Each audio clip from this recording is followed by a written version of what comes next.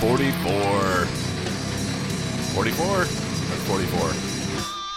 Yeah, it is In a 44. row. I was waiting for my show notes to catch up so I could fact check him, but it turns out, yes, it is episode 44. We've been around for a long goddamn time, as it turns out. Over a year. Like, we haven't done it every week, as you can tell, because, Yeah, we're on episode 44. and it's been over a year. And it's been over a year. Last I checked, 52 weeks.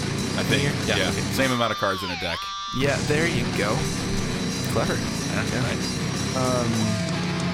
We've got all kinds of shit for this week. We're going to be talking about DC. We've got some news in the Flash universe, which is great because it's summer and there's not really anything going on. We have a little bit of Arrow news. Yep, we're still talking about Arrow as much as we don't want to sometimes. Yeah. Constantine, for you people, both of you that watch Constantine. We've got some other stuff going on with the X-Men and a possible TV series of some sort.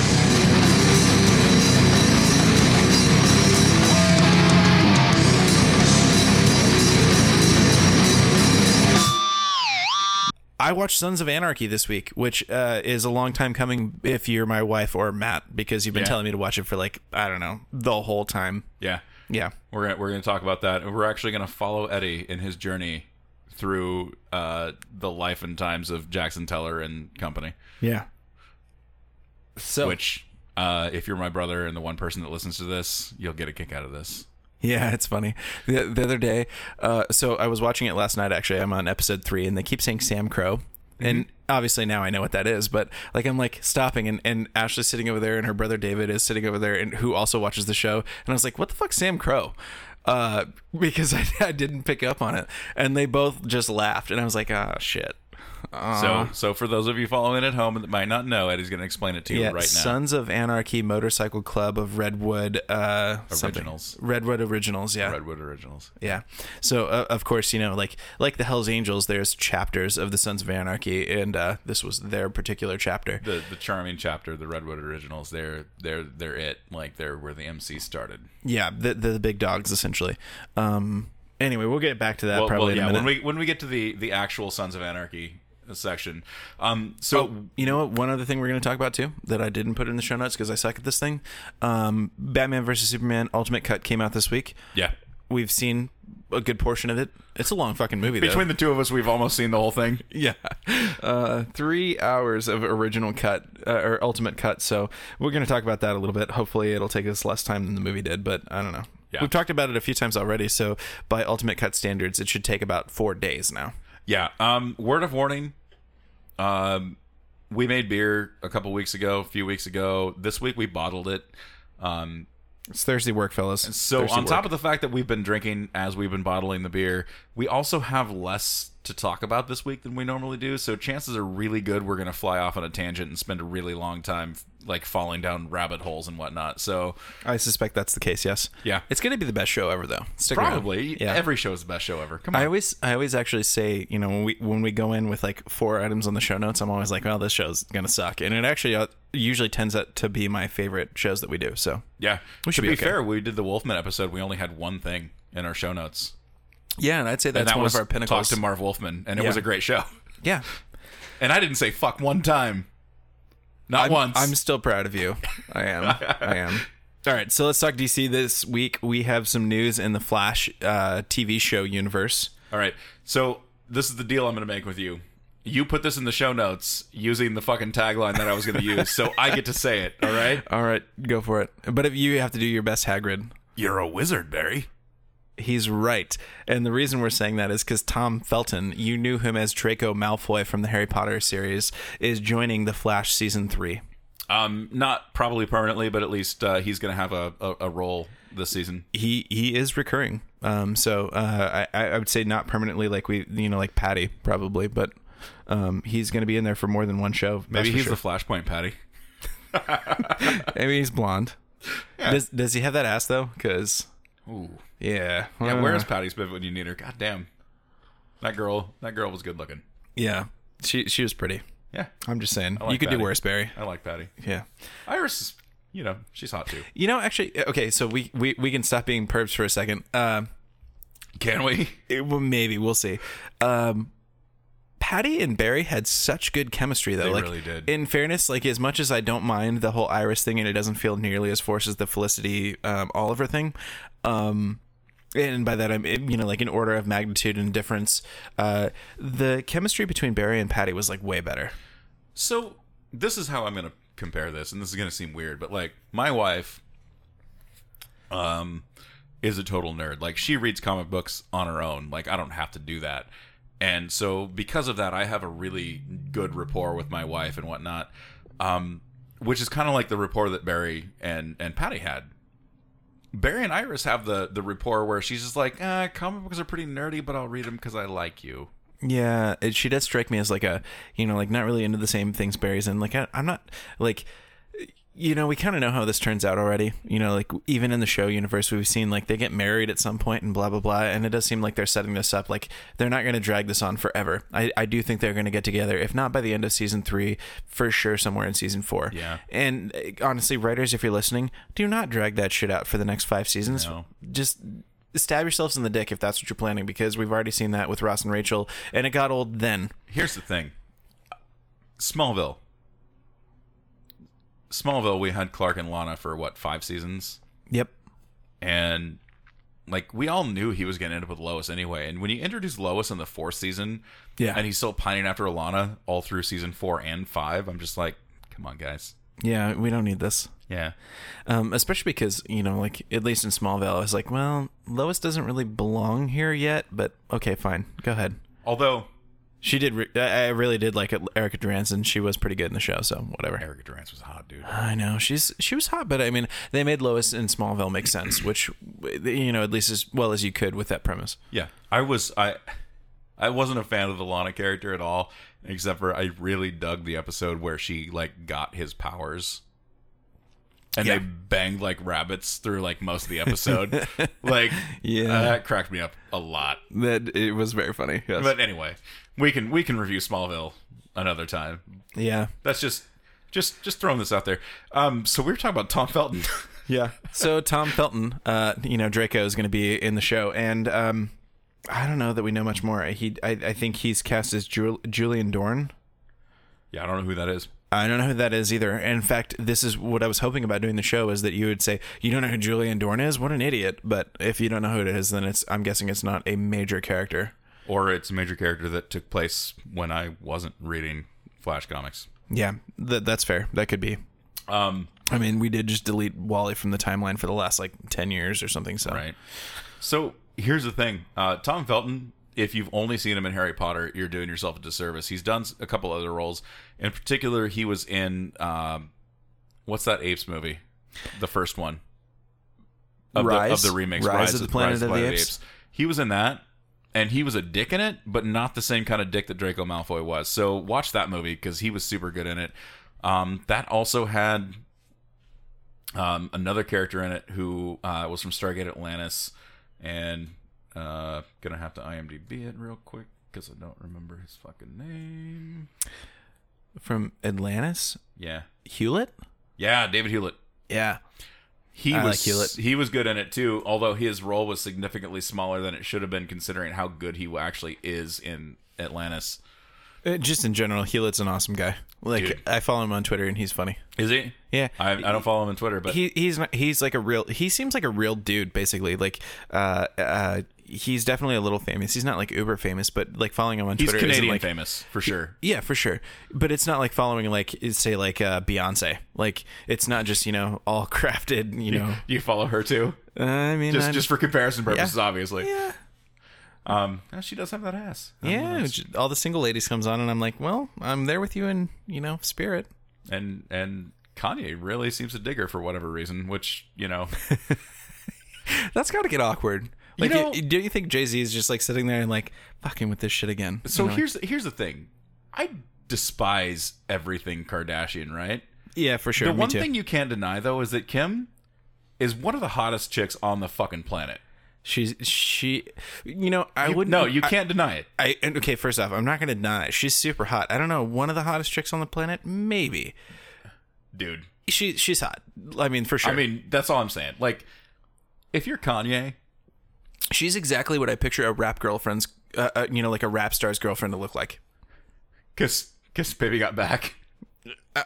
Not just that, but I mean, yeah. Are we being racist? No. Just me? No. I mean, it's just the beginning of that Mix-a-Lot song. Yeah, okay. She looks like one of those rap guys' girlfriends. Like that's it. You fucking paraphrased it like right there. Like yeah, man, this show's gonna be great. I can just see it.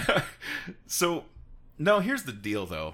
Like, if you're Kim K, let's call her Kim K. I mean, we are on a first name basis. And your husband is advocating for Beyonce, like every award show for everything ever in life. Like, you're just like. You kind of feel like he got second place, I think. Yeah, and I'm just throwing this out there. Like, Kim is hotter than Beyonce, I think. That's going to be a rough one. No, it's not. And I'll tell you why. Look up pictures of her when she was pregnant, because she was still hot when she was pregnant. Kim? Yeah. Okay, yeah. Yeah. And that kind of defines things sometimes, because chicks aren't always at their best when they're pregnant. We're going on some kind hormones of list. And shit. Hormones, we're going I mean? on some kind of list right now. Like right now, there's like a feminist somewhere that's just like, oh god. I love women. I'm not being anti-feminist. I'm just saying she's hot. Yeah. Like this is the problem with feminism. And I am a feminist. Holy shit. We just need to stop right now. No. This is the thing. I am a feminist, but like the problem with like hardcore feminism is like a guy isn't allowed to think that a girl is attractive in any way, shape, or form. Women are attractive, at least some of them. Like that's the thing. Like, okay, cool. I'm fine. Women can be equal. Women can be all things. I'm okay with it, but it doesn't mean that I can't think that she's attractive because she's also talented in other ways. Do you get what I'm saying? Yeah. You know what I'm saying, and you know I'm right. Like, I'm not being a dick. I'm not being a fucking pig. Like, it just is what it is. All right, let's get back on track. Draco Malfoy is going to be in... Are we still on this? Yeah, sort of. Fucking Harry Potter. I mean, we did warn everybody this was going to be a train wreck at the beginning, didn't we? Yeah. Okay. Mostly. Just making sure. So yeah, we don't know anything about his character or what he's going to be playing, but that's big news because that's interesting at least. Like, this is a character that I think an actor that we probably very much typecast in our own heads. Yeah. So when I heard that was my whole point. My whole spiel was like, watch him and other shit. Tom Felton is going to be playing somebody that's not Draco Malfoy is like, oh, okay. I didn't know that was the thing, but sure. Let's do that. Yeah. How did we go from Tom Felton to David Hewlett to Kim Kardashian and Beyonce? I don't know, but I suspect if we both took ADHD tests, it would be off the charts. We're going to have to listen to this episode maybe once at least. I mean... I guess you edited it, so whatever. But yeah, I'm going to have to listen to it at least once at least.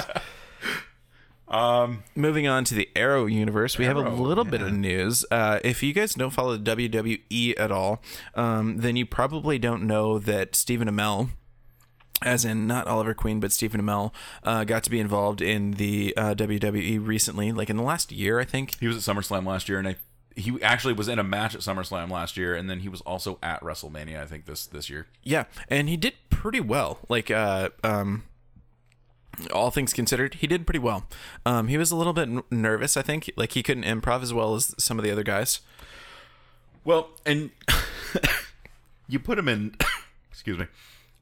He's in good shape. Oh, yeah, for sure.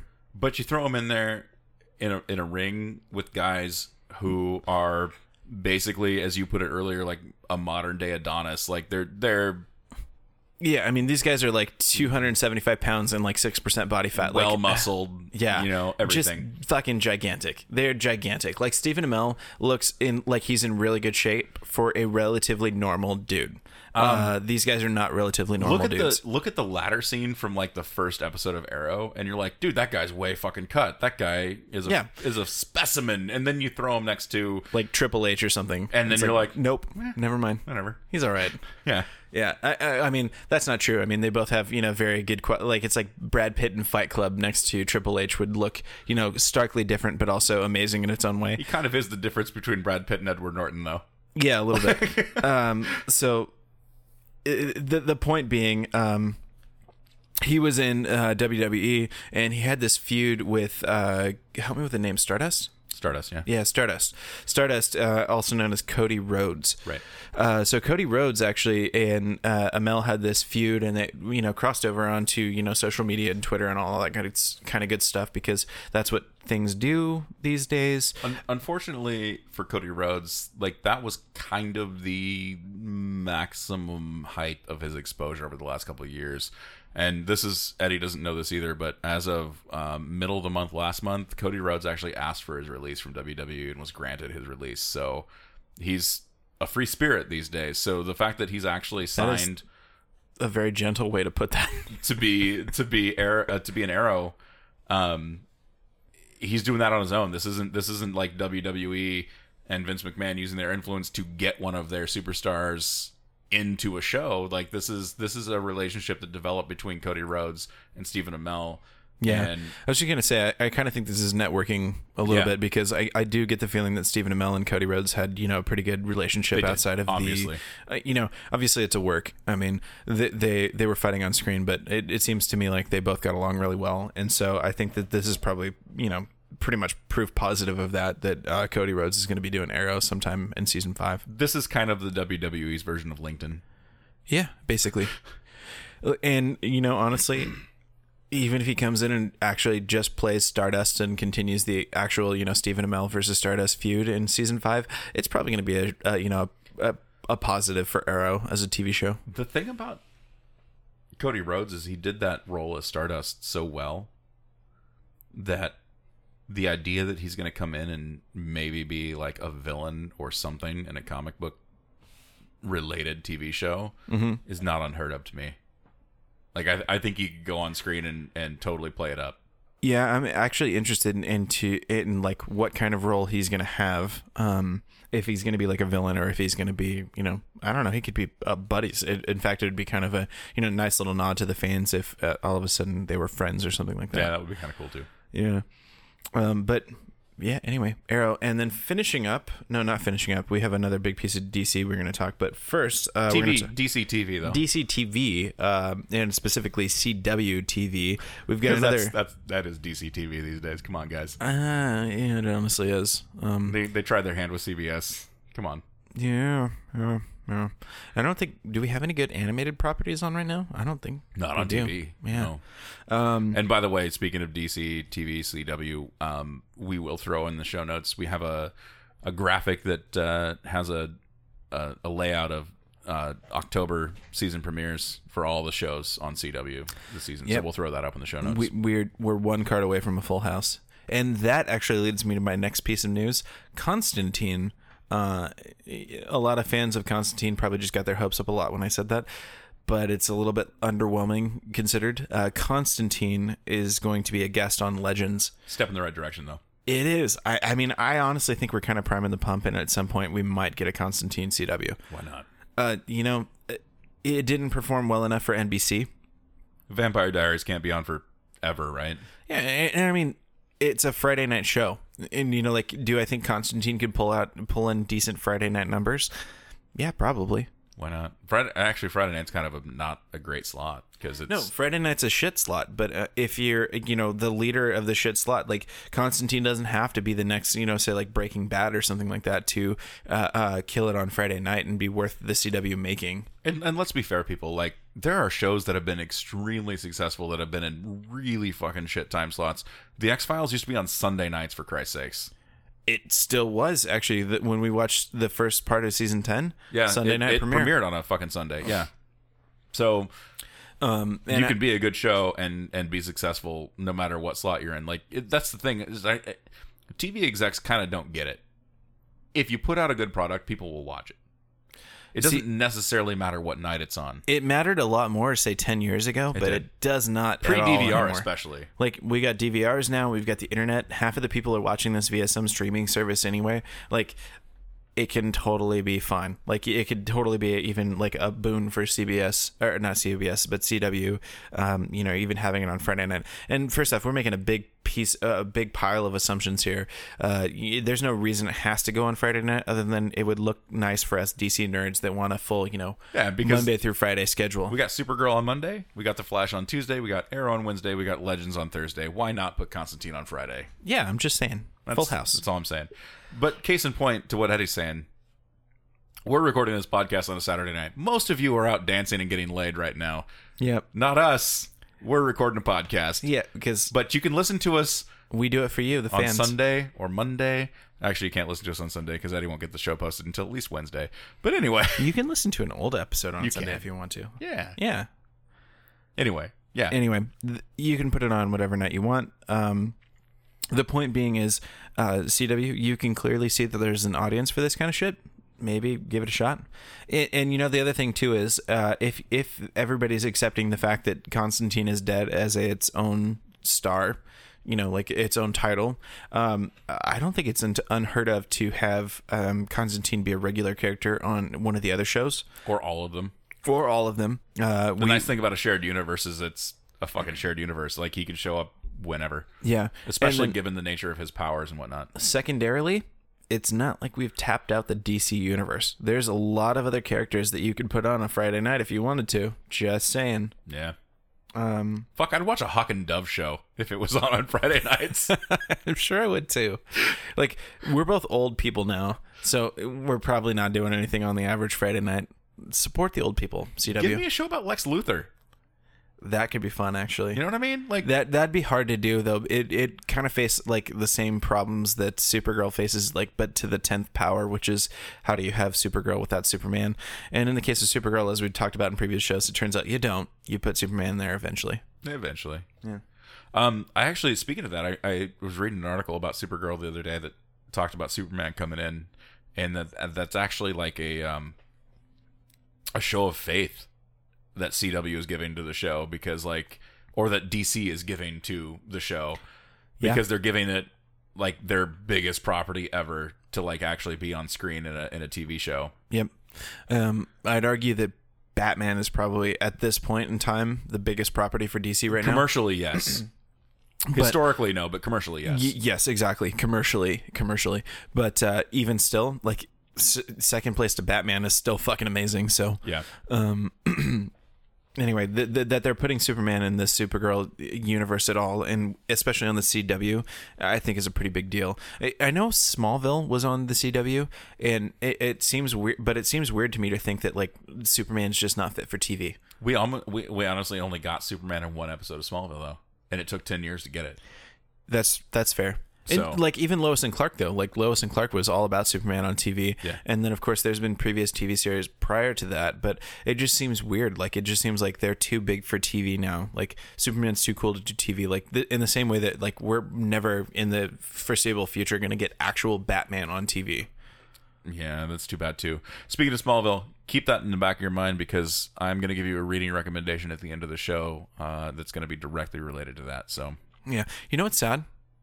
We should get Batman or something like that on TV. Like, if anything, Game of Thrones has proven that if you can write some shit that's really cool, you can find an audience for it. And this is not in the show notes at all, but I just wanted to highlight something.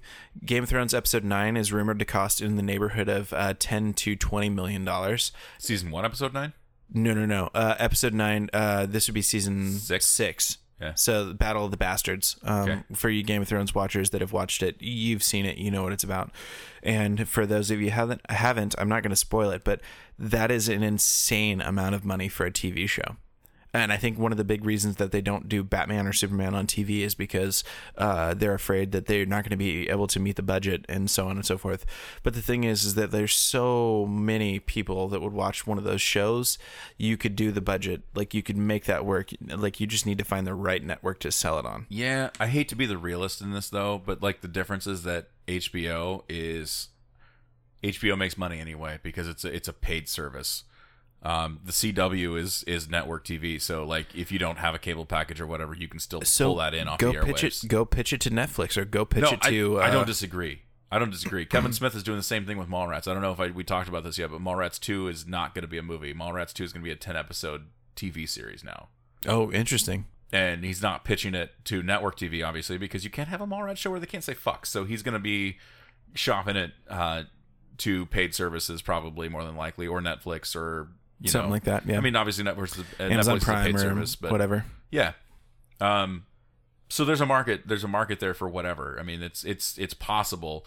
It's just having a Batman show is not something that we're going to get on Fox or on CW exactly. or anything like that. Like I think that maybe At the least not DC right needs now. to catch up to like modern day, because I think that's what they're thinking. Like we can't make a show that's compatible with broadcast television, and they're probably right. The thing is though, they're actually wrong entirely. I mean, they could. Well, here's the thing. DC is doing terribly theatrically right now. Like, it is what it is. I'm not throwing anybody under the bus, but I'm also not going to sugarcoat things. Like, BVS was not what they didn't get the numbers they were looking for when that movie came out. Their television properties, on the other hand, are fucking killing. Like, Legends of Tomorrow actually came out and beat The Flash the first few weeks it was out. The Flash is consistently one of their top shows on the CW, beating Arrow, which had been around for 2 years already when it came out. I mean, DC, whatever, and Warner Brothers, whatever people are running things at the television side of things, are doing a much better job than, let's say, Zack Snyder. Even even taking relatively small heroes like Daredevil and Jessica Jones on Netflix, like those shows I'm sure are making a killing for Netflix. Like there's a reason why we're still got more coming down the pipe, with Iron Fist and the Luke Cage series and Defenders. At some point Defenders. The I reason hear tell we may get Blade. Yeah, the reason being because people want that shit. Like people will pay good money to see that shit. And like Netflix especially, like they're bankrolling a lot of this because that'll sell subscriptions. But don't you think that if it were on HBO for $15 a month or whatever, you'd still totally pay it? Like you get Netflix for $9, but don't you think if DC came out with an amazing property like that, they would get, $15 a month, maybe Probably. $20? Yeah, I'd pay $20 if there was all of a sudden a quality Batman TV show on the level of say Daredevil or Game of Thrones or something like that. Would I pay $20 a month to pay for whatever network that was on? this is the thing that's fucked up Probably. about that though. CW could do a Batman show, and they could do it for the same budget that they do Legends. I mean, it requires far less special effects than Legends does because he doesn't have fucking superpowers. That's exactly what I'm saying too. Like there are some elements of Batman that would are certainly served better by a bigger budget, but no, the vast majority of it is not budgetary. And honestly, Like, you do, couldn't you do the Long Halloween? Don't you think you could do the Long Halloween without ever touching a massive budget? dude. My Batman series, to me, all I really give a fuck about is I want to see the interactions between Batman and Alfred when he's in the Batcave every episode. All that shit, like everything like that. Like you could do tons of time as him being, just Bruce, Bruce out in meetings and blah blah blah. Like, just fuck, man, just Like take DC? Gotham and actually just put Batman in it. You know what I mean? Like that's take a little bit better of a show than Gotham. no. It doesn't have to be a better show because putting Batman in it is going to make it the better show. You know what I mean? Like you do the same kind of cerebral stuff that Gotham is trying to do, only you actually use Bruce Wayne as an adult and Batman to do it. And you have the Alfred. You could even take the same Alfred that you have in Gotham right now because he's fucking badass. Oh, I really do like Gotham's Alfred. Yeah. Yeah. And just throw a young adult Bruce Wayne in it as he's becoming Batman and do that story because you could do that for 2 seasons before he actually becomes full on like legit Batman. Bats. Yeah. So anyway, it's a little bit of a sidetrack. Doesn't that feel fun? Like any like there's so much Batman story that they could go back to. Yeah, just do that, please. Yeah. And Batman is so many things. That's the thing that fanboys get really offended anytime there's a new Batman on screen. Affleck got a little bit of shit, not as much as I thought he was going to get, but he got a little bit of shit because this Batman has used guns or kills or doesn't stop He people kills from dying. for sure. He definitely kills. You know what I mean? Like And that's kind of kills, or it's like that one. Have you seen that YouTube video? I can't remember. Maybe the College Humor guys did it, but like it shows this Batman going through and basically wrecking a bunch of dudes and like neck snapping, and like everybody stops and like, dude, what did you do? And this Batman's like, what they were bad guys and I made them go to sleep, and it's like, no, that's not what you. No, that's what I did. I made him go to sleep. Like he just thinks he's putting them to sleep. Like if this is Affleck's Batman, that makes perfect sense. Well, a lot of people give shit to Batman or whoever plays Batman for these reasons, but like Batman is a lot of things to a lot of different people, and Batman might not even mean the same thing to Eddie as he means to me, as we sit across the table from one another. So, I mean, there are fundamentals to Batman, yes. And does Batman kill? Not now. But back when Batman first started as a comic book, he carried a gun. See, the thing for me is that all these characters are malleable. The whole, like most of our accepted mythos of Batman or Superman are basically just writers adding shit to the original character. Yeah. Like the whole mythos with Batman, his parents dying and all that kind of stuff, and it wasn't original to the character. The whole Krypton thing with Superman, that was added actually relatively late, considering how long Superman ran previously. There's all that kind of stuff that just keeps getting added and makes the character more. The only thing that I take exception to is kind of the treatment of Superman in the Man of Steel movie by Zack Snyder, and that's in terms of color saturation. And you can say that this is just me picking on Zack Snyder for his choice of colors, but to me, Superman, like the one thing that's been consistent no matter what incarnation of Superman that you're looking at, Superman is the bright shining beacon of the entire DC universe. Like he is the bright spot, the focal point, end all be all of superheroes. All right, with that, so let's start talking about Batman versus Superman, because I think we're going to have this discussion a little bit with that anyway, and I want to go cleanly right into that. So when we're talking about Batman versus Superman and Superman's characterization just in general, even going back to Man of Steel, color is not the only problem. Like one of the big problems with Superman to me in the Snyder universe so far is that he's way too mopey, broody, emo, unsure of himself, unsure of the ideal, and that's just not what I picture with Superman. And I think I'm going to say the same thing that I said with Man of Steel, which is that if they do something with that in the next movie and they move him to the Superman that I like, if they use this as a stepping stone to get to the Superman that I like, then I'll be fine with it. Here's the thing. I would argue that BVS was a step in that direction, because the Clark that we saw in BVS was not as unsure of himself. He was actually so sure of himself that he said basically, I don't give a fuck what the situation is. If you're in danger, Lois, I'm going to come save you. Like, this is me. This is who I am. This is what I do. Yeah, like the bigger part being that, like, Marvel's done a pretty impeccable job of making Steve Rogers sort of the moral center for the Marvel universe. And actually, they muddled that a bit with Civil War, but we're not talking about Civil War right now. But that's Superman to me. Like, Superman in the DC universe is he's brute strength for sure. Like, he's definitely their big weapon. But more so than that, he is their moral center. And so this movie didn't do a great job, I think, of turning him into that. But there was a lot of things that I said that I didn't like about Man of Steel, or that I had, maybe some reservations about with Man of Steel, that if they just addressed in Batman versus Superman, I'd be okay with. Like the leveling of Metropolis. And then, as it turns out, that's a big focus in Batman versus Superman and a big progression of the plot. So Which was a piece of filmmaking that I thought was actually done super correctly. Like, a lot of people were so down on Man of Steel because they're like, they fucked up so much, but there was no explanation for it. Well, it's because you didn't give them time to explain it. Honestly, so as we're talking about the Ultimate Cut, like, I didn't get, I think I got probably 45 minutes into the Ultimate Cut before I found something that pissed me off, and none of that first part was any of that. No. So on that note, they did that really well. Like, I think they're doing a decent job of progressing the universe and, having their films sort of mean something together. The problem that Man of Steel and both Batman versus Superman has is that the story elements aren't exactly great. cohesive. Some of the story elements, just when you stop and think of them, don't really make a whole lot of sense, or they make a lot of sense, like if you're writing it, but that doesn't necessarily make a sense in real life. Like the penultimate, like, your name is Martha, or your mom's name was Martha. Why'd you say that name? Yeah, why'd you say that name? Like, I get what they're trying to do with that scene, but it still feels clumsy to me. And here's the thing. And it's not even that scene is what feels clumsy to me. It's the following scene. It's like, oh, now we're best buds.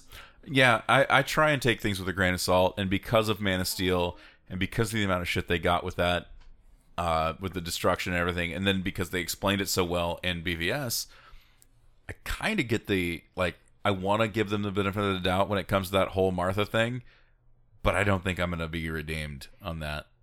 There's a lot of things that I do think will be explained more in Justice League and whatnot, but that's not one of them. That's not one of those things that's going to make things okay by how they what's tell the story in the disappointing next to movie. me is that I don't think we quite get the Superman that I want in Batman vs. Superman. And we've already talked about this on the show, but Justice League is rumored to have, relatively less screen time for Superman. And I think really what's going to happen is likely we won't get him until at best the second act, but more likely the third act of Justice League. My suspicion, he's still quote unquote dead through the majority of the movie. For sure. So I don't think we're going to see the Superman that I really want to see. I don't think we're going to get to see the moral center Superman until at least the fourth installment, the fourth film outing of Justice League 2. Justice League, or of Superman rather. And that's a little disappointing. Here's my big problem with the Ultimate Cut. Jenna Malone. I'm sorry, So, Jenna. The first rumor was that she was going to be the Carrie Kelly Robin. Which would have been really cool because that would have fit. The second rumor, and the one that was like, this is not rumor, this is how things would have been, was that she was going to be Batgirl / Barbara Gordon. Yep. What we got was some fucking nerd in a lab. Yeah, I was in going to say, DC. she's like basically a lab tech. Yeah. Who was just like, nope, that bullet's not anything that we make for anything. Yep. And as it turns out, the theatrical cut was probably just fine cutting her. Yeah, we got that explanation anyway from Lois when she went to General What's-His-Nuts. I don't remember either. In the Ultimate Cut, this is my biggest complaint. We added that scene back in, but we did not extend the scene of Lois in the bathtub. Yeah, we're definitely winning some awards for feminism and equality and so on. I'm just saying. I think an extended Lois in the bathtub scene would have probably done more for the movie than adding back in Jenna Malone's part. I'm not arguing. I hope not, because... So, yeah, we're not going to do a shot-by-shot for Batman vs. Superman. Matt hasn't seen it all. This is my confession. I fell asleep halfway through the first night I tried to watch it, and I didn't finish it the next day. Yeah, so here's the thing. Batman vs. Superman Ultimate Cut does do a little bit more. Like, it manages to explain some of the things that didn't make quite a whole lot of sense in the theatrical cut. As I understand it, there's a scene between Lex and a relative of the villain of the next movie that was in the extended cut, but I didn't make it that far, so... Yeah, sort of. Yeah.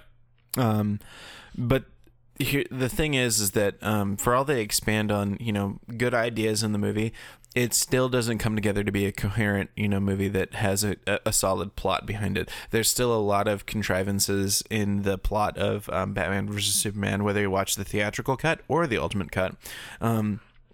So if you liked Batman vs. Superman theatrical, you're going to probably love Ultimate Cut. The unfortunate part is there's not a whole lot of people that liked it. Matt and I both liked it okay. On rewatch, I will say that if I'm going to watch this movie ever again, it's going to be the Ultimate Cut. That's definitely the better version of the movie. But I'm also going to say that it still is disappointing. Like, there's still so much that is wrong with the movie and that could be improved. Here's the thing for me, and I've said this from the beginning, when including after we watched it in theaters. There's a part of me that still 15 years old that really enjoyed seeing Frank Miller's The Dark Knight Returns to some extent in a live action movie. There's a 16-year-old me that really enjoyed seeing the Doomsday Death of Superman storyline played out to some extent in live action. So this is always going to be a movie that I'm never going to say that I hated the movie, because I didn't hate the movie. Based on those two aspects alone, I didn't hate the movie. Throwing on top of the Affleck playing one of the better Bruce Waynes, and I'm not better, the best Bruce Wayne that we've ever seen on film. I'm nodding my head in agreement. So there's some salt and pepper on top of the meat and potatoes that I just talked about. So I don't hate the movie. Does it have flaws? Fuck, of course it does. It has a lot of flaws to it. Am I ever going to be fully on board with Ezra Miller as the Flash? I don't know. I'm not as of right now, and it'll take Justice League and possibly a Flash movie before I actually can decide. Do I think DC is making the wrong decision by keeping their cinematic universe and their television universe separate? Yeah. You know, I want to give more of a dig on DC to that, but honestly, as much as Marvel says it's putting the universes together, it's mostly lip service. That's only because Feige got promoted and all of a sudden TV doesn't matter to him anymore. And that's kind of too bad, because he was really, really good at keeping things on the same level. I'm just happy at least that like Agents and Agents acknowledges and is somewhat shaped by what happens in the movie universe. Like I expect Civil War to have repercussions on the Agents show, but Daredevil and Jessica Jones give lip service at best, well, to the movie universe. Here's the thing. Those two series in particular, like, I kind of accept that from them, because honestly, what goes on in Hell's Kitchen is probably not going to be on the radar too much of the Avengers or anything else. And those aren't popcorn movie characters worlds. Yeah, you know what I mean? I mean, Daredevil, I don't know enough about Jessica Jones to say Daredevil could be like in that universe, but he's not traditionally. I don't think he could show up. Yeah, you know what I mean? Like, here's what I would love. I would love for one of the characters that got arrested in Civil War to fucking hire Matt Murdock as their attorney. That's how he gets brought into a lot of shit in the comic books. Like they hire him. Yeah. The other one that they hire is fucking She-Hulk, because she's an attorney as well. You know what I mean? Like, you've got these two characters that are attorneys, and She-Hulk is kind of always She-Hulk because she's fucking green and whatnot. Matt Murdock, though, is a lawyer, and people don't know he's Daredevil. He's a dude. Yeah. And so you can hire him. Peter Parker could hire him. You know what I mean? Like, any number of characters could be like, yeah, I'm in a little bit of legal trouble here, but I'm a good guy. And if you say you're a good guy and Murdock believes you, he'll take your case. Yeah. So you could bring him into the main universe in any number of ways. See, but I think like in a world where like Black Widow and Hawkeye can be in the Avengers, like Daredevil could be too. Well, yeah. So like I'm just saying, you could combine those things a little bit better. So like I don't think it's you know, like I'll dig on DC for a little bit for not integrating. I mean, they're obviously not integrating their TV universe at all. Like we have two separate instances of the Flash at the same time. But Marvel, you could be doing a better job of that too. My biggest criticism to DC when it comes to that kind of thing is their TV properties are heads and tails doing better than their movies are. Oh yeah, like if you had to ask me right now, do I that? get the Flash or do I get the Flash TV show or do I get Batman versus Superman? The Flash, no question. Heads and tails. And Batman, again, like we talked about, probably their number one property commercially. Yeah, but guess what? And I loved Affleck's Batman, but this did not progress the universe in nearly the way that, like, say, the Flash did, and that's really kind of sad because as much as I love the Flash, it's not really, when you think about it, like amazingly groundbreaking or anything like that. No. They are cleverly using, and this is a big part, they are cleverly using a lot of existing Flash storylines but it's not like, really changing the game. And classic TV tropes that have been there for years, but they're just doing it in a smart way. Yeah, and some of those tropes they're twisting a little bit and, just basically improving on. So anyway, Batman versus Superman. Watch it. Here's the thing. I'm not going to tell anybody not to watch it. Yeah, and if you're a huge comic nerd like we are, you're probably going to watch it and you'll at least kind of enjoy it. Or you'll be one of those uber comic nerds who's like, oh, he didn't wear the purple suit or the purple gloves, so this is not my Batman. Yeah, don't be that guy. Yeah, sorry. But if you like comic books like we do and you like superhero shit like we do, you're probably going to get some enjoyment out of it. Although, like me, you'll probably be a little bit frustrated by what it could have been. Here's the thing. I won't say I liked. I didn't hate Green Lantern when I saw it in the theaters. I didn't hate it either, but I wouldn't say I liked it. Maybe we're just bad judges of movies. Then again, I saw it in 3D. That's the thing. The 3D. I did not see it in 3D. The 3D, because of all the constructs and everything else. Yeah. It Interesting. pops. Yeah. It was really cool. BVS, I don't think is one of those movies that I'm going to like less every time I see it, because I don't see more problems with it. Green Lantern, that's the thing about me, is Green Lantern is kind of my jam when it comes to comic book characters. Like, he's the first character I ever really gravitated toward, more than Batman, more than Superman, more than the X-Men, more than anything else. Like, Green Lantern was my thing. And I like that because I could have been that kid that had a Nightcrawler skateboard or whatever, but I liked Green Lantern because I liked what Green Lantern could do. I liked the fact that his ring was the ultimate power in the universe when it was used correctly or given to the right person. So for me, that movie loses something every time I see it, because there's things that I pick out that are just not right, especially given what Jeff Johns has done to the character in comic books. It just does. Batman vs. Superman, on the other hand, gives me something that I was looking for as a teenager, that I wished I could have seen. I knew full well as a teenager that I was never going to see Green Lantern in a movie. You know what I mean? Yeah. But Batman and Superman had been done already. I just wanted them done differently, and I wanted them to do storylines that I wanted to see.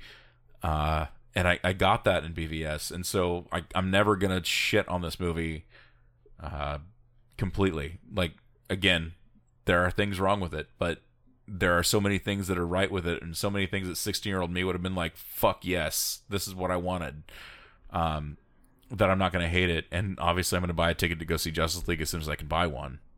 So it is what it is.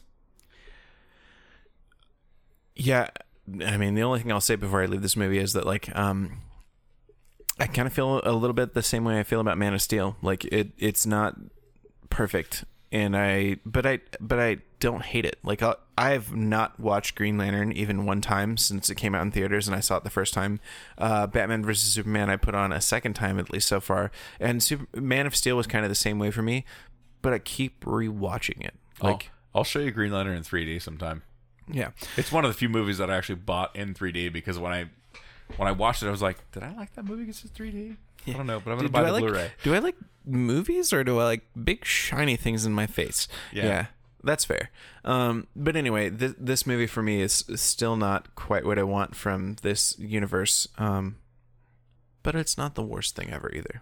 I have an idea. Yeah? Let's go pee. Yeah. And get a beer. Sure. And talk about Star Trek. All right.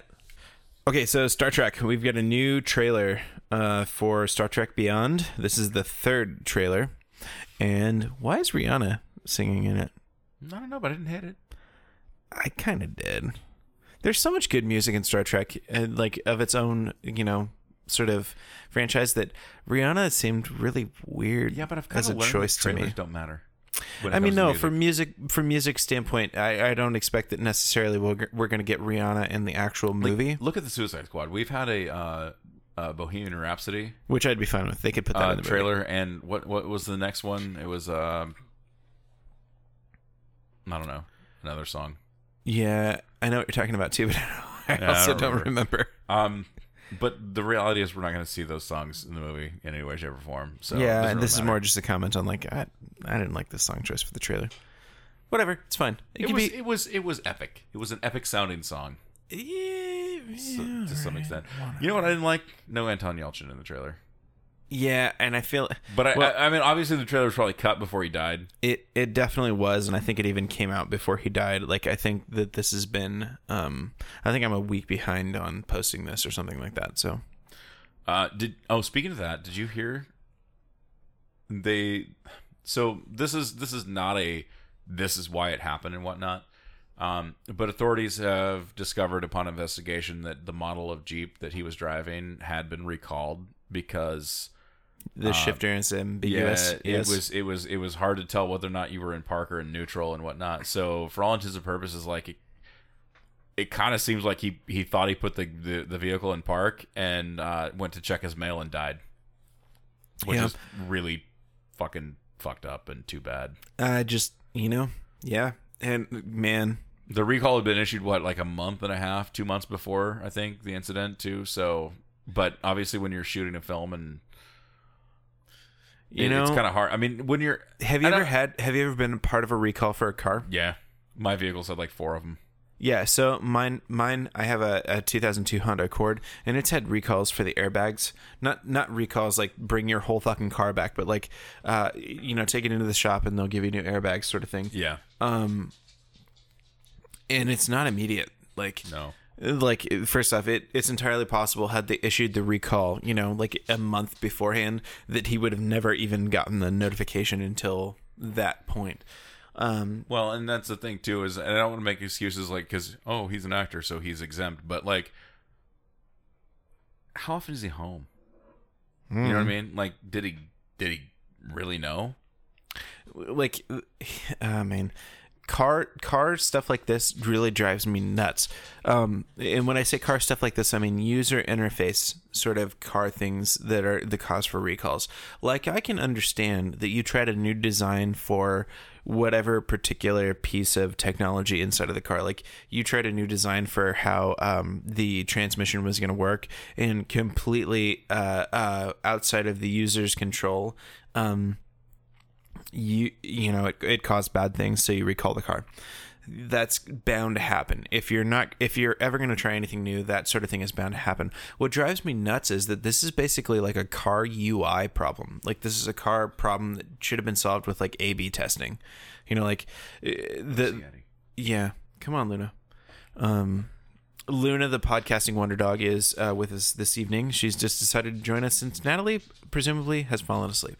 Oh, long ago. Yeah, Natalie being Matt's daughter. So the thing is, like, things like getting shift knobs right, that should not be this hard of a problem in 2016. No. I mean, Jeep at this point, whether they are at fault in any way, like whether it is like as part of the recall or whatever, man, they're gonna get raked through the fucking coals for this, and quite honestly, deservedly so. Yeah, I mean whether this is a result of the recall or just a result of the making a shitty ambiguous shift knob, like, I mean, fuck them, it's not that hard of a problem these days. I kind of equate that to like Mac creating a laptop that is ambiguous in whether or not it's the slot they plug in the power to or a mouse. You know what I mean? Like, no, because that's USB-C. Like, if you're talking about USB-C, like, that's on PC laptops all over the place. I'm just saying, like, Mac doesn't make these mistakes. You know what I mean? Like, they don't produce a product that you don't know how to use or that you're not sure if it's working the way it's supposed to. Okay. And I this mean, is me. They make. I'm not like pro Apple guy. You know what I mean? Like, it's funny because as the Apple guy sitting at this table, like, they do make stupid decisions about UX and design all the time. But they, like, nobody dies. They make a decision, nobody dies if they fuck up. Do you know your MacBook is not on anymore? You know what I mean? Like, presumably you're done using it, so you shut it down. Like, is there a chance that it's not shut down? No, actually, I will say, like, I'm probably fucking up the metaphor here, but I'm not even trying to go for. Okay, maybe it is somewhat of a metaphor, but I mean, like, it's just an analogy. Like, is there a part? I know the nerd in me done using your MacBook that you're just like, oh, I thought I was done, but as it turns out, it a claw left it in drive. jumped out of the machine and grabbed me.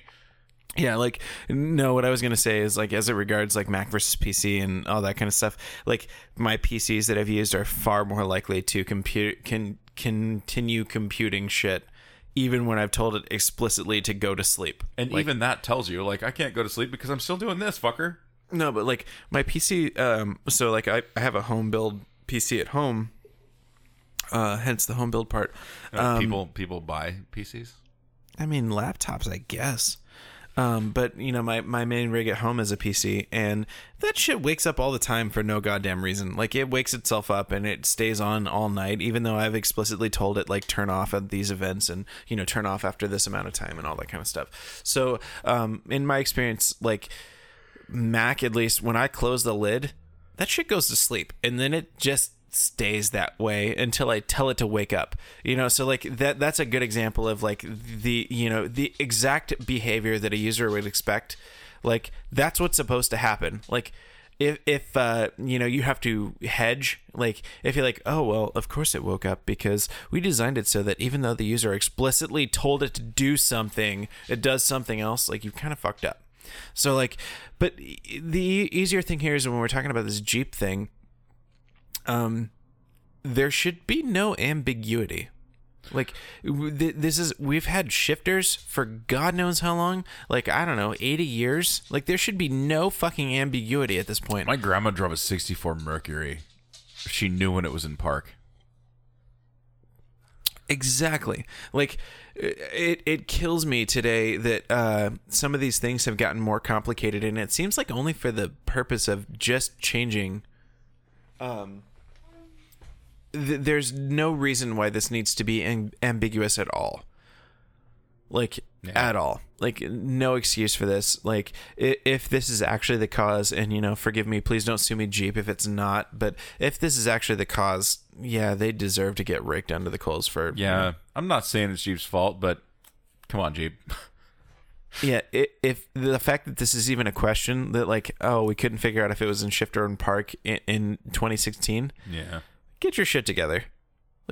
Like I have a 2-year-old, a 6-year-old, and a 9-year-old, and I'm pretty sure any of them could design a shifter that you knew when it was in park or not. Here's the thing, man. Like, whether or not your vehicle was in Shifter Park is the difference between whether or not a fucking prodigy actor is forget the fact making that he was films or pinned between his Jeep and a goddamn cement pillar. Like, even forget that for a second. Forget that it's Jeep. Forget that it's, forget that it's a famous actor. Just a person. Like, just anybody. Yeah. Like, there's no reason for stuff like this to happen in 2016. Like, again, maybe we're being unfair here because obviously this is sort of a clickbaity, scathing sort of article about this particular, or not, we're not discussing a particular article, but this is sort of a clickbaity take on this, but I don't think it is. That's the thing, is I don't think it is at this point. Like, I think it might have started out that way, but I think there's some legitimacy here. I mean, so it doesn't really matter if that's the cause. The fact is that if there's ambiguity at all, if you cannot design a shifter as a major car maker in 2016, where everybody from a 2-year-old on up cannot figure out if it's in park or not, you fucked up. Like, just stop there. How does that you pass fucked up. QA? Yeah, exactly. Like, or QC, as it is. Yeah, whatever. The fact is, like, in 2016, there should be zero ambiguity about this. Like, I understand you want to try new designs and whatever, but, interview 100 people. If one person doesn't know it's in park, you fucked up. That's the Just thing. Go back to the drawing board. I drive currently a 2007 Chevy Malibu. And for those of you who may not know, the 2007 Chevy Malibu is the first Malibu that was designed after GM bought Saab, and the body design is 100% a Saab design. The suspension, however, is 100% GM and was not intended to be run in the Saab design, and my car is a piece of shit. So I'm just saying, Jurassic Park theorem here. Like, it doesn't matter if you can do it. Like, it's a matter of whether or not you should do it. Yeah. So, man, that's a good callback. Yeah. I'm just... We're keeping that alive. Jurassic Park theorem, copyright 2015, probably? 14? Is that when that podcast came out? I don't know. That's ours, though. It is. All right, so Star Trek Beyond the trailer. Yeah, Go watch it. That's we've been talking about this for 40 minutes, and we're just not going to talk about the trailer. Here's the thing. I love the cast in the. We have a name for this now. I don't remember. I thought I posted this in the show notes. I didn't. There's a legit name for this. The rebooted franchise. Is there? Yeah, and I don't like to call it a rebooted franchise because it's actually not a reboot because it's rooted in. Yeah, I mean, you got original Spock, so it counts. Yeah, we'll look that up. We'll throw it in the show notes when we can find it. Is it like Star Trek 2099? It's not. It's not. Nerdist actually posted an article about it. Let's talk about X-Men. Yeah, I know nothing about this. As it turns out, like I was mentioning to Matt before the show, this TV series, the X-Men, quasi-related to this, is called Legion. Mm-hmm. And it's about essentially the son of Charles Xavier, which I wish they would have just come out and said to begin with. So yeah, this is the son of Charles Xavier and one Moira McTaggart. Indeed, who you might have met in Days of Futures Past, or no, that's not true. First class. Sorry, and then also she had a bit of a part of an Apocalypse. So, the issue with Legion, whose name I believe is David. Yeah, Haller. Yep. Yeah. The reason I'm familiar with his character is because the entire Age of Apocalypse was brought to us by David Haller.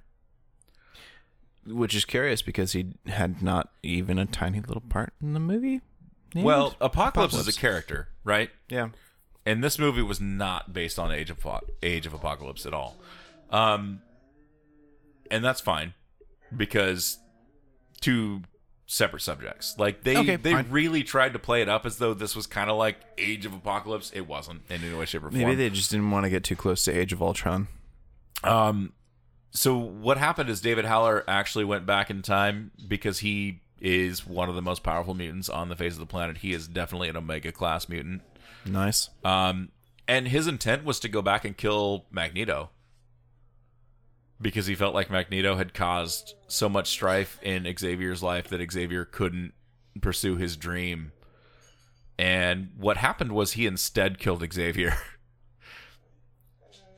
Apocalypse then moved in for the kill. Magneto is the one who actually formed the X-Men at that point in time in Xavier's name and tried to pursue Xavier's dream the best way he knew how. So he was a bit more violent, obviously, than Xavier was, as were his X-Men, but he was definitely doing what he was doing in the name of Charles Xavier. So David Haller didn't necessarily accomplish his goals, obviously. It doesn't sound like he did a great job. Luna likes the comic book series Age of Apocalypse. She hasn't seen the movie yet, but she's not heard good things. So David Haller was directly responsible for Age of Apocalypse happening, whether Luna cared for it or not. Indeed. And as it turns out, he's the focus of this new TV show called, of course, Legion, which looks like it's coming to FX. That'd be good. FX has hosted a number of good shows, and we're going to talk about one of those here in a few minutes. Yeah. I'm excited about an X-Men property actually coming to television. I think you could do a lot. I really do think X-Men is best served by an episodic format. The thing that sucks about X-Men is that it's also best served by gigantic budgets. It doesn't have to be. It doesn't, but it certainly helps. Like, a lot of the X-Men have powers in which that it would be really hard to do, without a gigantic budget. Fundamentally, what X-Men is at its heart is about bigotry or anti-bigotry. It is sort of like if you replace the mutants with, say, like black people in the 50s or gay people today, 90s or whatever, it would still make a lot of sense, probably. Yeah, no, I agree, but I think I'll watch it for sure. Oh yeah, no question. I think I'm definitely going to watch this. And this is this show sounds to be something that would do just great on the small screen. Seems like we're dealing with another telepath. I do not know anything about David Haller or Legion in general, so he is to the nth degree schizophrenic. Like but the problem with him is like whatever he imagines can become a reality. Interesting. So he's dangerous because of the fact that like he's schizophrenic and has these like paranoid delusions and whatnot, but like they can come true because he has the power to make them come true. Yeah, if they went that direction in the show, that could be really fun to watch. Every episode could be completely different based on whether or not he's in a mood. Yeah, essentially. Like, this also sounds like, like in the way that Stargate or Star Trek even explored lots of different, completely different ideas. This sounds like that could be that. Yeah. Yeah. Let's hope so. I mean, or something, at least fun to watch. There's a lot of different angles I think they could tackle this at, because you got a very troubled character at its heart with, lots of extraordinary power. And it sounded to me, at least from the taglines, that, they were pushing the show with, which admittedly at this point has basically no official, backing, other than the fact that it's happening. They, so much they could do with this show outside of even just that idea. So yeah. I want to watch it. No, I'm totally going to watch it. Here's the thing. They made a movie about Generation X when I was 16, 17, somewhere around there. Yeah. Which was an X-Men title. It was essentially, it kind of replaced the New Mutants. What it was a different school in Boston that Xavier kind of had set up for New Mutants and whatnot, and Jubilee went there, and there was a lot of other mutants that were a part of it. They made a TV movie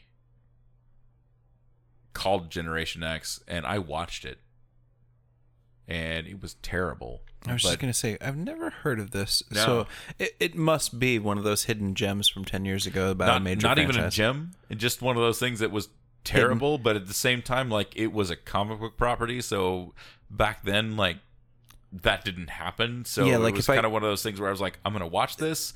If I knew it existed, I'm sure I would have watched it too. I'm gonna make sure the ratings are good because I want more. Yeah, and it was fucking horrible. Well, not even the clouds of youth. Well, the thing is favoring well for this movie. The thing is that they brought in characters that weren't actually in Generation X. They just like created characters for the TV show just to make it something. Mm-hmm. Which they didn't have to do. Like, it was, yeah, it was bad already, and then they brought in characters that weren't part of it, and I was like, well, this is worse. Yeah, this is definitely worse. Yeah, Emma Frost was one of the teachers at the school, and she's a character that obviously, like, if you watched X-Men First Class and you saw January Jones as Emma Frost, like, you were like, wow, she's pretty hot and she has cool powers and whatnot. The chick they brought in to be Emma Frost and the TV series was a little bit older, which I think is kind of how she was being portrayed at that point in time anyway, so I guess it's maybe a little okay. But the rest of the cast was fucking horrible. That's funny, actually. Emma Frost, like, the only incarnations I've ever seen her in are portrayed as this, like, uber hot character, like, so much so that it's like a part of her characterization. Like, not, like, everybody in comics that's female is like essentially hot except for like Amanda Waller. That's true. But basically everybody else is hot. But even given that, Emma Frost has always seemed like, the way that I've seen her portrayed has always been like, she's ridiculous hot, like god tier hot, like Omega level hot. So it's funny to me to hear that she's played by well, she's an Omega class mutant, so she should be Omega hot. But it doesn't always work that way, though. Like, I'm sure, like, there's plenty of ladies who like think that Patrick Stewart's like the bee's knees and what have you. But I don't know. Did you read any Generation X ever? No. Oh man, I'm gonna have to give you some issues because well, we're gonna come back with reading recommendations at the end. Yeah. Yeah, this isn't part of it, but yeah, I'll Well, give it you. can be now. I set that segue up, and you just like tripped right over it. I didn't trip over it. I just shit on you. You were just like, that's "Fuck what that. I did. I don't want to do it. No. Yeah. But I will give you. I'll give you some issues to read Okay. for it. Like legitimately, like I'll tell you what to read. Like I'll tell you guys what to read too. But I mean, him in particular, like I'll hand him stuff and he'll read it. Probably, yeah. So One last piece of news, and then we'll get into our last big topic. So this is comic book related, actually. speaking of FX, no. No, I'm skipping past that because I got a quick. I think this is going to be a quick one, which is Captain America. Oh, okay. You're doing this. Yeah. All right. Captain America, as it turns out, has a decent reason for being Hydra. Maybe. Sort of. So here's the thing. Like when this first happened, like Marvel was really adamant. They were like, "Nope, he's Hydra. Like this is what it is. Like it's not a hallucination. It's not a dream. This isn't totally something we're going to go back on in like 6 issues. Except they're probably going to go back on it in like less than 6 issues. So the last 4 or 5 podcasts, I think I've talked about the Avengers standoff at Pleasant Hill kind of a thing. And I talked about how there's some cosmic cube action going on, and they created an entity called Kobik or whatever. Yeah. So the cosmic cube entity is actually what gave Cap his powers back, because when the series started out, he was an old man still, because the super soldier serum, like whatever, had run its course or lost its effectiveness and whatnot. Kobik, the cosmic cube entity, was like, I can restore you to your, rightful state. And Cap, of course, in the middle of a siege by villains and whatnot, was like, yeah, I need to help out my people, so do that. So that happened. But apparently the Red Skull had influenced Kobik beforehand. And so when that happened, it also instilled memories of his mom being a Hydra sleeper cell agent and him being along for the ride for the whole thing. So he legitimately thinks he's a Hydra agent when he, in fact, isn't. So, for those of you playing the home game who may have listened to the past couple of episodes where we've talked about this very thing, it's probably 3 or 4 episodes ago, where we were like, it'd be completely retarded if they made Captain America actually Hydra for the history of his career. Like, if they retcon that shit in, that'd be retarded. You were right, because that would be. For those of you who also heard me say, and it'd also be kind of like a little retarded if they, invented this thing just basically to sell books for like 2 issues and then went back on it. Turns out you're probably right too. Yeah. Yeah. Yeah. So anyway, the short of it is that, Captain America's not staying Hydra because duh. Because duh. Here's the thing. I don't know how long he's going to be Hydra. We just, at this point, we know why. Yeah. So. But he's not staying Hydra. I don't think he can. Like, it's not, it's so not that character. Like, nobody would write it that way for too long, I don't think. No. Yeah. Anyway. Last piece of news we got. This isn't news at all, actually. I watched a show that came out in 2008. Eddie, watch the show, people. Yes. Buckle up, folks. This is going to be amazing. I sat on my couch. Don't buckle up, because there's no seatbelts on motorcycles. There's not. This is... Yeah, no, that's a solid segue. So Matt and my wife, and now as it turns out, Casey and my wife's brother David, and 16 or 17 other people in the world. Yeah, probably, I don't know. At this point, probably Charlie Hunnam himself. Hunnam. Hunnam? Yeah, Hunnam, sorry. Charlie Hunnam himself has told me I need to watch Sons of Anarchy. I finally watched the first 3 episodes in this last week, and yeah, I probably should continue to watch it. So he watched episodes 1, 2, and 3. Yep. Wow, I sat here long enough. My monitor went to sleep. Obviously, episode 1 is a pilot.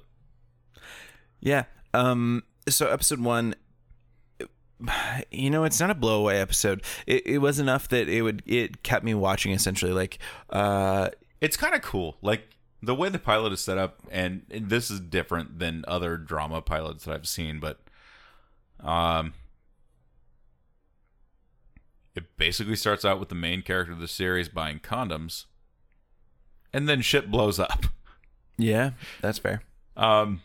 Which is way different. Like it's not a typical pilot in any way, shape, or form, because like there's small talk and then all of a sudden boom, and then he's like, well, shit. Like literally, like that's the first word, like not the first word, but like one of the first words you hear out of our main character is shit. Yeah. So who is Jax Teller? He's essentially the son of one of the founding members of the Sons of Anarchy, which is, of course, a motorcycle gang. Club. They're a club. Yeah, I mean, it essentially strikes a lot of, and I'm sure this is by design. It reminds you a lot of Hell's Angels. You know, like in all the stories you hear about the Hell's Angels and so on and so forth. This first set of episodes sort of strikes me a lot like that. Like, presumably at some point they go off that path a little bit, but right now I feel like we're telling what seems like a fairly realistic portrayal of a club like, say, Hell's Angels. Or at least some of the more, you know... I'll tell you this right now. Law skirting 7 seasons, sectors. We never leave this setting. Okay, that's interesting. Not only was his dad wasn't just one of the founding members, his dad was the architect of what the Sons of Anarchy. Well, and you find out within the first 2 episodes, like what he wanted the club to be versus what it is now. Mm-hmm. Obviously, things have changed and whatnot. So, his vision isn't there. But like JT was the guy who was like, we need something, to be able to express ourselves and all this kind of stuff. So, you'll find out as you progress, and I'm not going to spoil anything for anybody, but there is what we call the first 9. That would be the founding members of the Sons of Anarchy, exactly. I would assume. Yes. And you'll find out exactly who they are as we progress through the story and whatnot. And JT was like number 1 of the first 9 and all that good stuff. So that part, at least, I think we got already. Piney is one of those guys who, and they don't really mention it other than one of his patches, I think, says first 9 on it. Oh, okay. And he's Opie's Which one's dad. Piney? Piney is Opie's dad. Okay. Oh, yeah, I got it. He's got like the oxygen tube at the beginning. That's actually kind of funny because, they clearly revere and respect this guy who's, a little too old to actually be. Drives around with a little trike. Yeah. And whatnot, and tells his kid he's a piece of shit. Yeah. It's fun times. But, no, this is... yeah, now I remember that because there's a scene where I think Opie goes and asks... he needs money. He needs money, essentially, yeah. And it's either episode 2 or 3. I think it is episode 2. Yeah. Anyway, that was sort of a funny thing, and that's the part that I kind of like about it so far is like you have Opie who's just got back from doing a stint, like he did 5 years or something like that. A nickel, as we call it. He did a nickel. Now that I've been indoctrinated to this world for all of 5 minutes, my people call it a nickel. Yeah. So he did a nickel, and he gets out and he's got a wife and kids and all that kind of stuff. And his wife is very much like, we can leave this world and blah, blah, blah, except for they're up to their ears in debt and he needs money. And so basically he jumps right back into the gang. The club has the answer to his problems. Yeah. The club can make money. You just might also get picked up again at some time in the future. I mean, that's the implied thing in the the narrative. Obviously, nobody's coming out and saying like, "Oh yeah, sure, we can give you money, but maybe you'll go to jail again." So here's the deal with the Sons of Anarchy. If you don't already know, it's a motorcycle club, and their primary source of income is actually that they are arms dealers. They get arms from the Irish. Yep. And they resell them to whoever needs them. They don't sell to the Mexicans, aka the Mayans, which is a different motorcycle club from a neighboring city. They're not necessarily racist, against, but but they're the not thing is necessarily racist, like, but they do use racial epithets, like they do. and not just them, but like all of the characters. Like you hear the N-word dropped, and you hear spits Primarily, and all that kind of stuff. they Like, sell to the one-niners, which are black gang, yeah, and commonly referred to as the N-words. they also don't like meth heads. No, they don't. The thing about the MC is they're based in a town called Charming, which is in supposedly in Northern California, and they don't dig on people who bring drugs into the city and things like that. Unlike most motorcycle clubs, and I can say that, they aren't pro drug. Like they don't want meth brought into their city or heroin or anything else. And that's the thing I was just going to point out. They deal arms to, questionable characters and lots of other stuff that, most of us of, regular moral integrity would consider questionable, but they don't like meth heads. That's basically kind of nobody likes meth heads. Their deal. They're like, here's the deal. We'll sell you guys arms, but don't bring heroin in. Yeah. Don't do shit in our city, but you can have our guns. There is sort of that.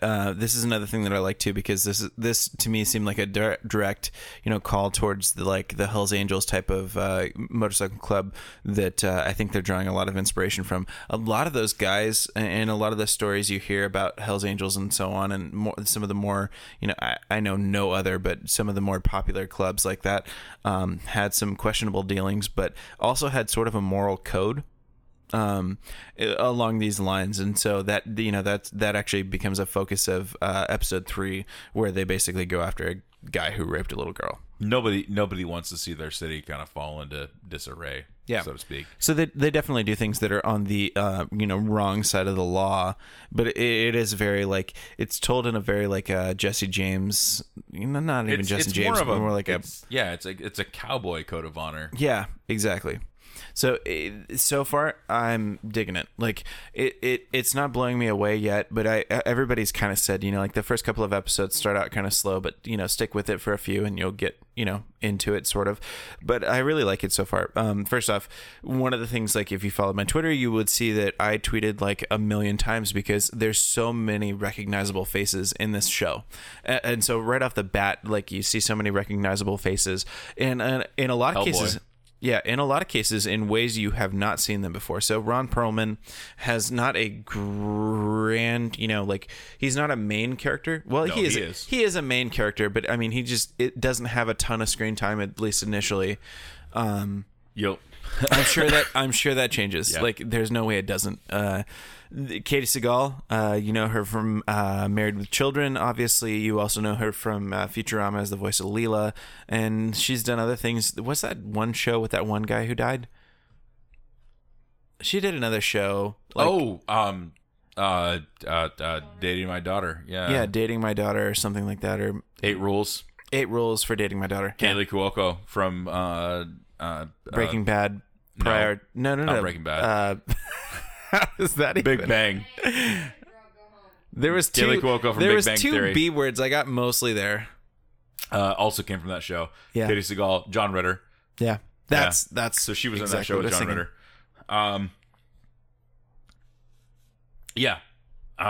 Charlie Hunnam obviously is the main character as Jax Teller. Yeah, I don't know Katie if he Seagal did anything before this, but I recognized him at least because he's in Pacific Rim, which I've seen. So yeah, this was kind of his big thing. Yeah, he was in some other stuff in the UK before this. Is he British? That's really gonna fuck me up. That's so British. funny. And you should hear him talk because it's fucked up. But that's funny. This must be what it's like when people find out that Christian Bale's British. Wait until they put the words Oregon in his mouth because he says Oregon. Oregon. Yeah, it's ridiculous. We're gonna head up to Oregon. Kim Coates is in it. Kim Coates has been in bit parts from fucking Here to fucking Breakfast, but Waterworld, he was one of the crazies that tried to hijack Costner in Waterworld. Yeah. Mark Boone Jr. Yeah, aka fucking Detective Flass from that's Batman who I was Begins. thinking. Yep. Yep. You just follow my Twitter and it's all of this stuff. Oh, look, it's Flass. Oh, look, it's Joey's sister. You know, the strung out, you know, mother of Jax's baby is Joey's sister from, you know, the brief stint of the Tommy Joey Flanagan. show. Flanagan, I recognize Tommy too. Flanagan, who was a legit fucking Scot who was in Braveheart. Mm-hmm. He's notable because he's got the legit scars across his face and whatnot. Mm-hmm. One of my favorite characters in the series and whatnot. Theo Rossi is in it as Juice. He's not as well known outside of the show, but you get to know him pretty well through the show. So, I mean, the thing here is, like, this show has basically a smorgasbord of actors that I had already known and recognized as being, like, good actors. So, if nothing else, I'm on board for that. Ryan Hurst, who plays Opie. He, I know from something, but I don't know what. You don't know him from anything. I guarantee it. He looks super familiar. His dad was famous, though. Okay. His dad was in the Dukes of Hazzard. So I guess I know him from being the son of somebody who looks recognizable. Yeah. Basically, that's about it. Except for the time he fucked his sister on SVU. Yeah. That was gonna be my Ryan next Hurst guess. was on SVU, and he played a character who used to have sex with his sister, played by Rose McGowan. Well, I mean, I would. In one episode. It's not even his fault. I don't even think that counts. Here's the thing. What you're going to get later on in the show, though, is even more badass because Jimmy Smits joins the cast. Yeah, Brian Hurst has been in, like, lots of shit. I'm sure He's I been in a recognize ton this of from stuff. But, like, I would have never been able to name him, but I'm sure I recognize him from one of these things. and he's in a show on WGN now, too, as well. I don't remember what the name of it is. But, you know. Yeah, sure. Maggie Siff, who plays Tara, the doctor, Mm-hmm. her character is going to get way more important than you even know. Ryan Hurst's profile Beverly picture Hills on 90210. Yes, Ryan Hurst. yeah, He's the man. his picture on IMDb is straight up from fucking Sons of Anarchy, like season 3 or 4. Like that's ridiculous. He looks. I mean, I'm not gay or I'd anything, fuck but yeah, Yeah, I would. It's a sexy beard. He looks like a fucking Viking. yeah, he's kind of a badass. Yeah. Outsiders, that's the name of the show he's in now. All right. So you've watched episodes 1, 2, and 3. Mm-hmm. Episode 1, very typical pilot. Like, setting the stage for everything. Like, there's the beef between the Suns and the Mayans, the relationship with the Suns and the Niners as far as arms dealing and whatnot. Episode 2, you get a little bit more exposition into the relationship between the Suns and the Irish who bring in the weapons, things like that. You also meet the prospect, Yep. half sack, The prospect's funny to me. half sack. Yeah, not so funny in real life as that guy murdered his landlady and then killed himself because he's legit nuts. Awkward. Yeah. Well, that's something that I'll not be able to unsee while I watch the rest of his run of the show. And the thing about that is his landlady was the lady that was known in Hollywood as the lady that would bring in young actors and give them a place to stay while they established themselves in Hollywood. Like, helped out a lot of fucking dudes. So he's Throughout her legit time. super crazy then. Yeah, he's dead now. Yeah, well, he was. Yeah, Yeah. super crazy. But yeah. So Half Sack, though, like his character of the show, pretty hilarious. All right. Because he gets thrown into situations that it's like, do I really want to be here? They did that already. Like when It's- they were like, hey, dig up this fat Mexican guy. Or cut the fucking deer in half Yeah. to get him out of the car. It's like 4 seconds into the show. I think that was episode 1. So the Suns run, legitimate businesses as well, Yeah. and one of them was, like a they run an auto repair fucking place. auto repair or something like that. So the first episode is some guy in a Beamer has hit a deer who's sticking ass end out of the fucking car straight through the windshield. And they're like, straight through the windshield, and they're like, you gotta here's a chainsaw, cut him out. Yeah. Which first off is funny, but that's the wrong fucking way to get that solved. And anyway, they're like, he's like, what do but we do? And they're like, I don't know. Make the prospect do it. Yeah, he's like, I'm vegan. And they're like, well, sucks for you, bro. And they hand him a chainsaw. And for those of you listening at home that may not be savvy to the motorcycle club universe, like a prospect is a guy who's not technically part of the club, but he wants to be. Yeah. He's the pledge in any frat. Yeah, basically. He's And like, you do the bitch work long enough and maybe you make it into the club. he's going to do whatever they ask him to do and hope that someday they're like, you know what? Sure. Yeah. We'll give you your patch. That's fine. It is very funny. And honestly, he plays that character very well, regardless of how his life ended or whatnot. Like, he plays the character uber well. Episode 3, circus episode. Yeah, I like this episode. This is the episode where the sons sort of get a moral center. So the premise for this episode is that popular guy in town, I don't remember, I probably am missing something. Oswald. He's a big dude in town. He has some relation to the sons, which He owns a lot of property. Yeah, I'm not entirely sure what exactly his relationship to the sons is, but he knows them. He knows what they do. Essentially, and what happens, or the opening of the episode is his daughter goes missing, and the show opens on her. She's like 7. 13. Is she that old? She's 12 or 13, but Okay. it's still ridiculously young. Like, the show opens on her basically, lying in a forest, having just, presumably been raped, which is what happened. So that's what happened. And basically, Oswald goes to the sons and says, find that fucking guy so I can kill him. More or less. And the sons are really upfront about it. They're like, so here's the deal. Clay straight up says, like, We find this dude and we'll we bring him find to you, but like- don't be a bitch about it. You do what you say you're going to do, because if you don't, we will. And Yeah. Clay basically straight up says, like, dude, you better stick with this. Like, if you're just pissed off right now, just don't ask, because, if we bring him to you, essentially, you have to go through with this shit. And so that's pretty much precisely what happens. Like, this is an interesting episode because it shows, like, Clay is ruthless. Like, not necessarily bad, but ruthless. Like, the end of the episode is them catching the rapist and Clay cutting his balls off. Spoilers for somebody who hasn't watched a, 9-year-old show at this point. But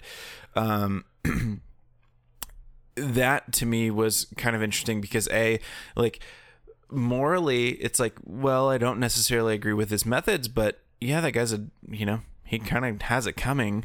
But what was more interesting is the way that Clay is a smart guy. Like he was essentially using that as blackmail. So he kind of set it up in a way so that whether or not Oswald went through with it or not, he has leverage. Clay needed property to set up shop, because the episode 1 is his warehouse where he puts together weaponry, and sells it. Is blown up by the Mexican gang, the Mayans, and he understands that property is now dead as far as being able to do anything fruitful for the club. Oswald has property. Yep. So that's kind of where that sets up. The other piece of this, as we mentioned earlier, is Opie. His family. He's got a wife and kids. His wife, Donna, played by Sprague something. I don't remember her last name. Yeah. You might know her if you in the early 2000s watched a show on Fox called John Doe. I know enough. I know about that show, but I didn't watch it. The lead was Dominic Purcell. The premise of the story is he wakes up in the middle of nowhere, gets picked up by a boat full of Chinese and dropped off in Seattle. He knows everything, Yeah. but he doesn't know who he is. I do remember the show, but I think I only maybe watched the first episode or something like that.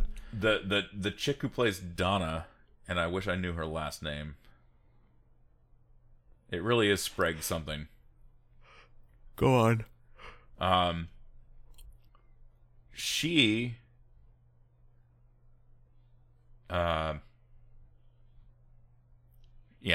In John Doe, she plays a chick that she's an artist and she's familiar with the bartender in town and whatnot.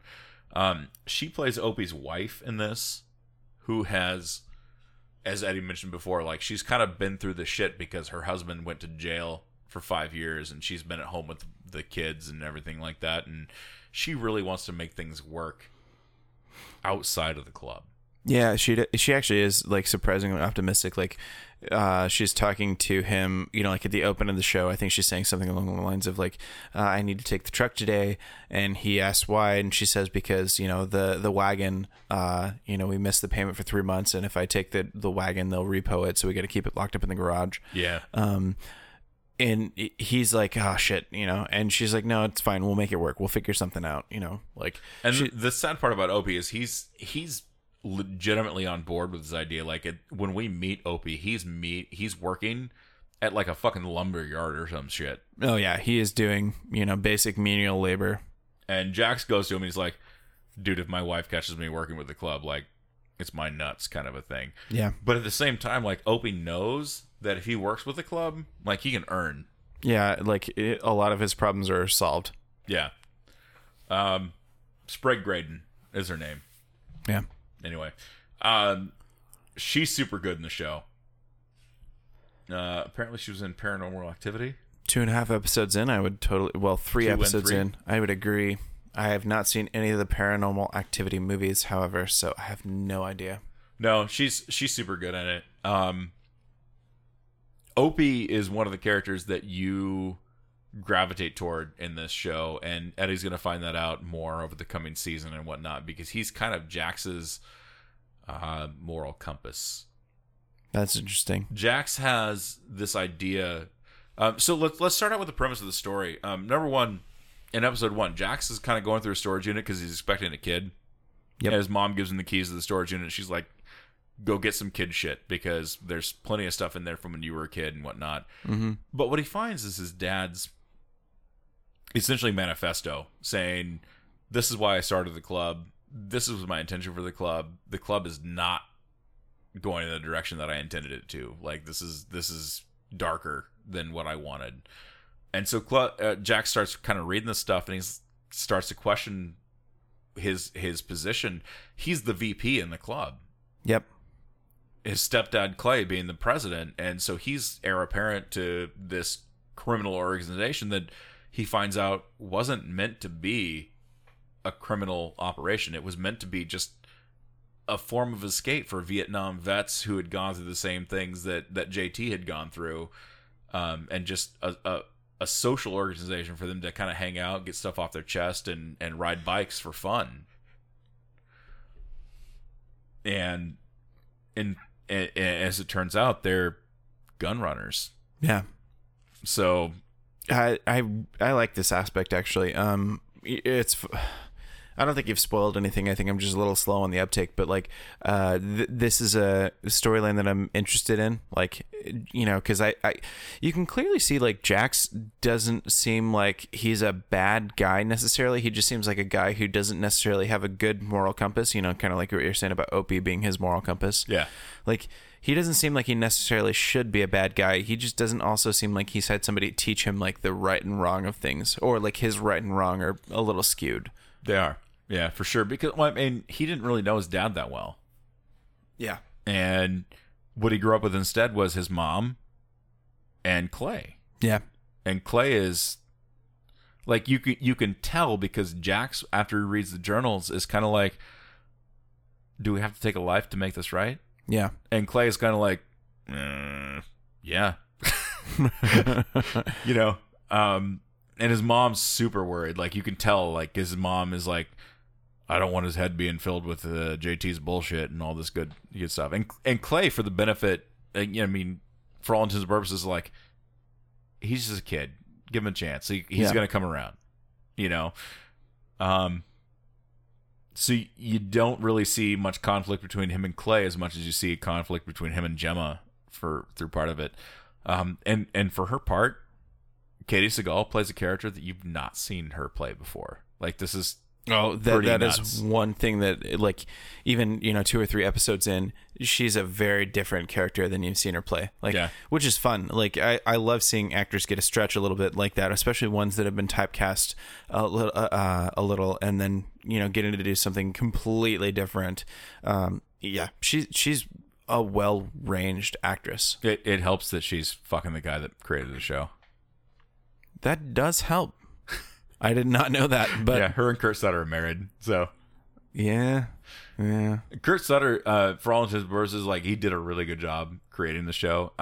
He worked on The Shield with Michael Chiklis Okay. for FX. Like, he was a writer on that show and kind of came into his own as a writer on that show. And some of the characters in this are actually kind of spin-offs from that show.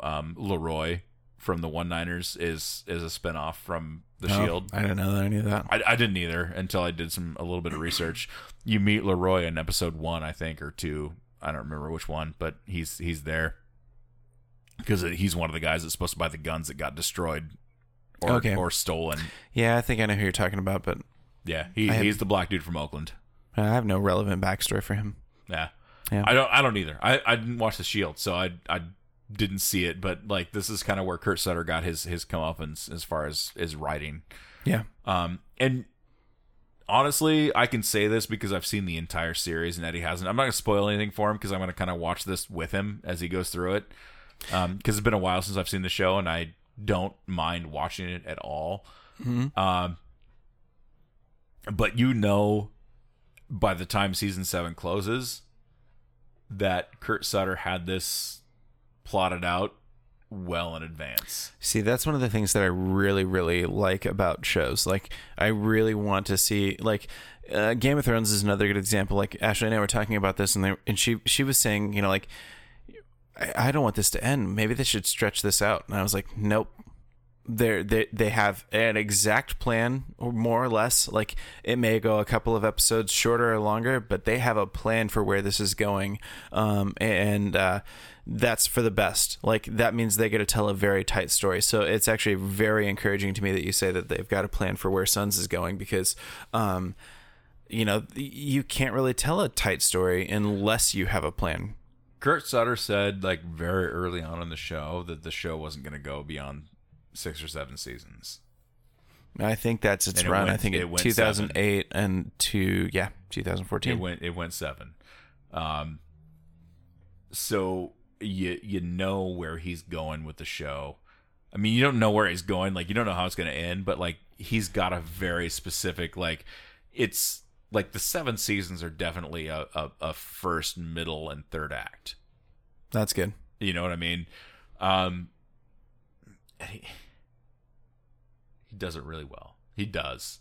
And that's the thing, is like, he's uber smart when it comes to that kind of thing. He tried to do another show after this that was based in medieval times. What is that? I don't even remember the name of it. That's fine. We'll look it up later. It wasn't that good. But I watched a few episodes. I think I watched like the first episode of it and I didn't like it. Oh, The Bastard Executioner on FX. Yeah, I don't even know what that is. Yeah, it wasn't good. Anyway, the show is good though. All right, well, I am going to stick with it, and I think that's our show for this week. Yeah. We got some. Well, actually, we do have one more thing. We are notably absent from our show this week is some comic book stuff. Both Matt and I were behind on the comic books that we read that dropped this week. That would be The Dark Knight Returns. Dark Knight. That's not Is it. Dark Knight. I always get it wrong. The Dark Knight. Dark Knight 3. Yeah, The I Dark think Knight it's- 3. Yeah. The Master Race, whatever that is. Yeah. And Spider-Man. So, issue 5 dropped this week, and Spider-Man, aka Miles Morales Spider-Man, issue number 5 dropped this week. We didn't read these yet. We will. We have them. We're gonna read them. My it's bad. just we're fucking lazy this week. Also, it's kind of been a nice breather because DC has been dropping so much fucking shit on us over the last couple of weeks as far as stuff that we got to read. This week there was almost nothing as far as like Rebirth stuff, anything like that. Mm-hmm. And we kind of stuck our heads up for air for a little bit for this week, but we will read the Civil War 2 Choosing Sides issue. We'll read The Dark Knight 3, The Master Race issue 5. We'll read Spider-Man issue 5. And there's a ton more Rebirth stuff coming out this week, so we're going to read that too. We got some comic books ahead of us. Yeah. You know, which actually, it's summer. This works out pretty well. Yeah, we don't have any it does. TV to watch, so we're just a little bit of elbow grease, and we can make ourselves read the comic books. That's going to be rough. It does too. For those of you listening at home too, I'm also going to give you a little bit of homework. I told you to keep Smallville in mind earlier in the episode when we were talking about it. There's a mini series. It was a 4-issue series. It was written by Jeff Loeb, illustrated by Tim Sale. It was called Superman for All Seasons, or A Superman for All Seasons. It was a 4-issue set. It's readily available. They got it on Kindle, I'm pretty sure. Which means it's probably available practically anywhere. Yeah, you can find it. You can order it on Amazon. You can order it go on eBay. You can even eBay the original issues and whatnot. Yep. This series is actually the series that the Smallville television series was based on. So it was a 4-issue. I think there were 48 pages apiece. So it was a big 4 issues. Mm-hmm. Written by Jeff Loeb, illustrated by Tim Sale, and it does set the stage for what became Smallville on the TV screen. So that's your homework for this week. If you want to read comic books, that's where I'm saying, go check this out. Jeff Loeb, Tim Sale, they also did the Batman Halloween specials 1, 2, and 3, as well as a little mini series or 13-issue series called Long Halloween. You may have heard of it. So just a tiny little one of my favorite Batman stories ever. It legitimately is one of the greatest Batman stories ever told. So yep.